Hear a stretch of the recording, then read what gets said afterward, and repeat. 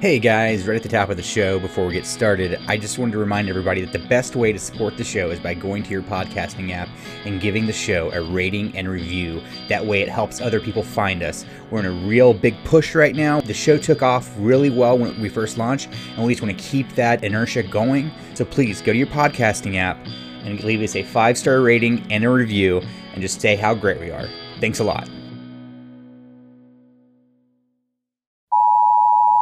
The sounds of the following spelling alphabet words transmit well, even in poor communication conditions. Alpha, Bravo, Charlie, Alpha, Bravo, Charlie. Welcome to Alpha Bravo Charlie, the alphabetical Wilco podcast, where every episode we cover a new Wilco song in alphabetical order based upon how they were released. In the opening episode, we explain how we decided which songs we're going to do. I'm with my buddy Kevin, who's always my co-host, and the ever-knowledgeable Wilco expert. Kevin, how are you doing today, man? I'm pretty excited because this song is the perfect, and we haven't said what song it is, but just to build anticipation, this is the perfect Wilco deep cut that makes a nerd like me excited to talk about. I heard this song for the first time in preparation for this episode, and I'm not one to jump on my favorite bandwagon too early in something, but I have to say that this may be one of my favorite Wilco songs. It has all of the stuff I love about Wilco. They get a little weird. Jeff's got his strange voice he uses sometimes. It's a little push, but not actually push. I don't know how to describe what he's actually doing. You'll hear it when you hear the song. Today, we are covering Blasting Fonda from the Alpha Mike Foxtrot, released from 2014. The song was written as, well, actually, Kevin, I'll let you go into the details, because I'm sure I'm going to say something wrong about it. So you go ahead, talk about the details of the song, and I'll just do my usual thing. So this was a song from 1996, originally released on the soundtrack for the masterpiece, the beloved movie Feeling Minnesota. I'm being a little sarcastic there because outside of this song, I've never heard anyone talk about the movie Feeling Minnesota, which is apparently a Keanu Reeves movie. This is before. Now, we're sitting here in the year 2020. Keanu Reeves is cool, right? We all love Keanu Reeves. John Wick. It's going to be the new Cyberpunk. Yes. Let me just jump in right there. So, in reading for this episode, I've discovered that that Jeff Tweedy referred to this as a song for a Keanu Reeves pilot, and I just want to be clear. Keanu Reeves was a name to me before 1996. We had Bill and Ted's Excellent Adventure, Bill and Ted's Bogus Journey, Speed, which unironically, is one of my favorite movies of all time. For the past 25 years, I have watched the movie Speed, and if I watch it this afternoon, even though I know everything, every line that is going to happen in that movie, I still get the suspense at the right beats of the moment. That movie is a perfect movie, in my opinion. So Keanu Reeves did not need an introduction in 1996 or a pilot. No. Pilot. Maybe Jeff meant it more as in like a vehicle for Keanu Reeves in 1996. To me, as a millennial, Keanu Reeves has had an interesting career trajectory. Right in the early 90s, Bill and Ted, cool guy. In the mid 90s, Point Break, whatever the heck Breaks. This movie. That's awesome. Again, these are all movies I haven't seen since I was a kid, so I haven't seen Speed. I don't know if I've ever seen Speed or if I just sort of know about it from the concept and the fact that they did a Speed 2, that was the one on the boat, right? Yeah, the first one was on the letdown. And then, of course, he did The Matrix, which was huge. And for a long time, Keanu Reeves wasn't cool. And then, he did like the Lake House movie. Is that Keanu Reeves? That sounds like Keanu Reeves. The Lake House, is that the one with the mailbox that magically turns? The mailbox, yeah. Okay, yeah. That's exactly. He kind of became the butt of some jokes, right? Like he's not a good actor. He's wooden. And then of course he does the John Wick movies. He's in Cyberpunk 2077. He is doing Bill and Ted 3, and so he's kind of had a resurgence. But there was a time in my life where I would have looked at this and be like, why is Wilco doing a song for a Keanu Reeves movie. Like, they're so much cooler than Keanu Reeves. And now I think time has proven us right. And despite the fact that I'm Canadian, Keanu Reeves is Canadian, I'm legally supposed to like Keanu Reeves. I should clarify, just so I don't sound like an idiot to all of our listeners. I don't think Keanu Reeves is a great actor. I'm not saying he's a great actor. I think he's John Wick is a great movie. I think Keanu Reeves is a great action movie actor. Not a great actor. Exactly. That's exactly. But he's also just like a good dude. Like, everything you read about Keanu Reeves, he sounds like a really good person. So that kind of endears him to me. Mm-hmm. And of course, he's Canadian. So and he's in that band Dogstar, which is kind of I don't even know if they're still around, but they were kind of a throwback '90s grunge type band. So I forgot about that. He's just an all around cool dude, and I happen to enjoy a lot of his movies. I don't think he's a great actor. I think he's fine for what he is, but I don't think he needed a vehicle, as they call it, in the year 1996. I think he was already a star, and he will always be a star in my heart for the movie Speed and John Wick and Bill and Ted and Matrix. Well, you know, I don't really like the Matrix movies that much. The first Matrix movie, I guess that's true. I think the Matrix gets bogged down. This is turning into a Keanu Reeves podcast, which I am okay with, because I didn't realize I had all these opinions on Keanu Reeves. But I think the Matrix gets bogged down by its bad sequels. But go back to 1999. The Matrix revolutionized science fiction movies. Yeah, I might have to do that, actually, because I do remember liking the first one. I think you're right. The second and third one were just kind of like, oh, God, they just made this great movie bad. I'm going to have to go back and watch it 20 years later, or 21 years later. My God, that movie's old enough to drink now. In Canada, it's been old enough to drink for a couple of years now. No kidding. Oh, yeah. Canada. It changes province to province. I think Alberta and maybe Manitoba, where I live, is 18. Where I grew up, though, is BC is 19, which makes more sense than 21. Why can you go to war, but you can't buy a beer? That doesn't make any sense.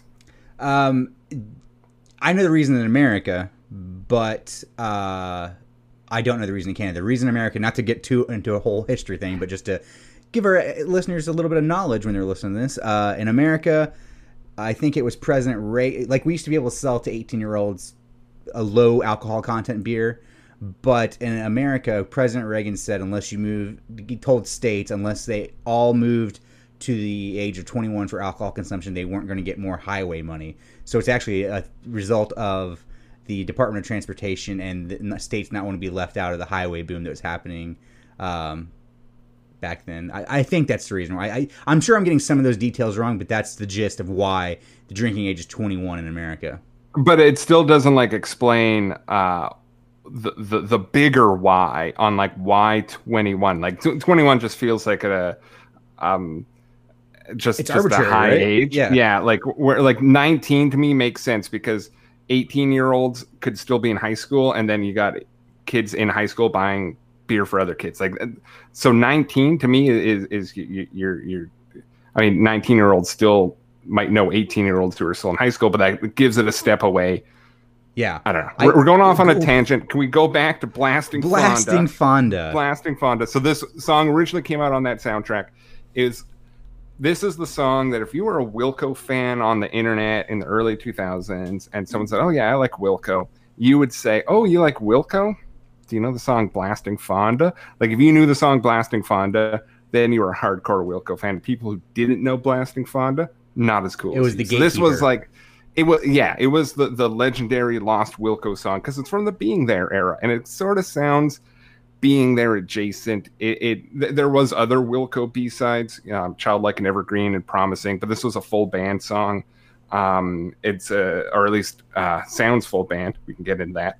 But it was one of those songs that I think, because it's so rare and it's still good, a lot of Wilco fans built up an affinity for it, much like they later did with a magazine called Sunset and Cars Can't Escape and those sorts of songs.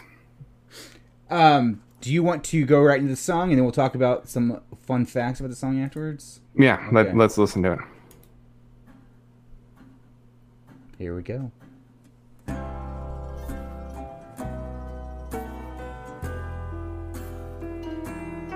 We talked about it on the Was I in Your Dreams episode, but the piano heaviness of the song was still relatively new in this era of Wilco. It gives a little bit of sophistication that maybe you wouldn't have got on a Uncle Tupelo song, right? Yeah, I like how you described it as being there adjacent, because it definitely has it's beyond. It has like a little bit of a beyond being there sound to Wilco, but it also kind of fits on that album, and I can't think of it because it wouldn't fit on Summer Teeth. See, there's that voice. No, you wouldn't put it on Summer Teeth. You wouldn't put it on AM. It would only really sound at home on Being There, but it still like would stick out a little bit on Being There. Yeah. I think if it was on that album. Yeah, that's a good way to describe it. Being there adjacent. Yeah. So this song is the first time Jay and Jeff did the recording on their own, which they later did a lot of that on Summer Teeth. So this song in that respect kind of paved the way for that recording process and that collaboration between Jeff and Jay, because they were the only ones living in Illinois at the time. The rest of the band lived in, I think John's probably from Louisiana, so I imagine he was living in New Orleans in that period. The other members lived in their cities. Jeff got requested to do the song for Feeling Minnesota, and called up Jay, who lived nearby, and they did the song on their own. So you can really hear a lot of Jay Bennett in him as a multi-instrumentalist, not only in the piano, but the kind of the general soundscape of the song. I like the double vocals there too. Yeah, sounds good. Are both those vocals Jeff, or is one Jay and one Jeff? Just from the way we're listening to this, I couldn't tell you. It does sound a little Jay Bennett-esque to me, but ooh. Yeah, I love some that. little, maybe those sounds right there on its own, probably a precursor to what's to come on Summer Teeth and Yankee Alto Foxtrot, whereas the songwriting itself does sound like early Wilco.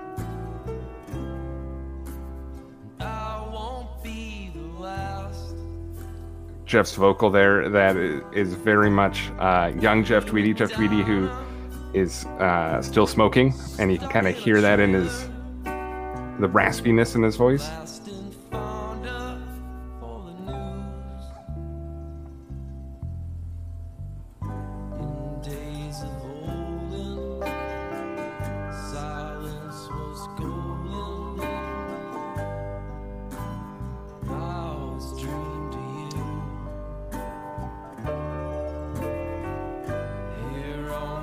A strong melody, though.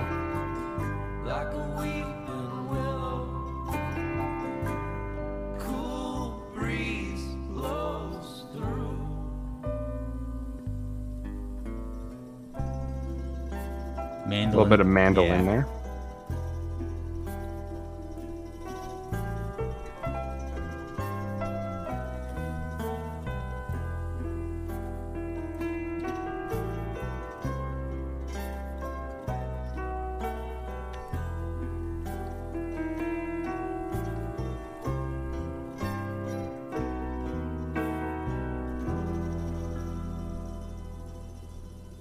Just an all-around cool song. I am so glad.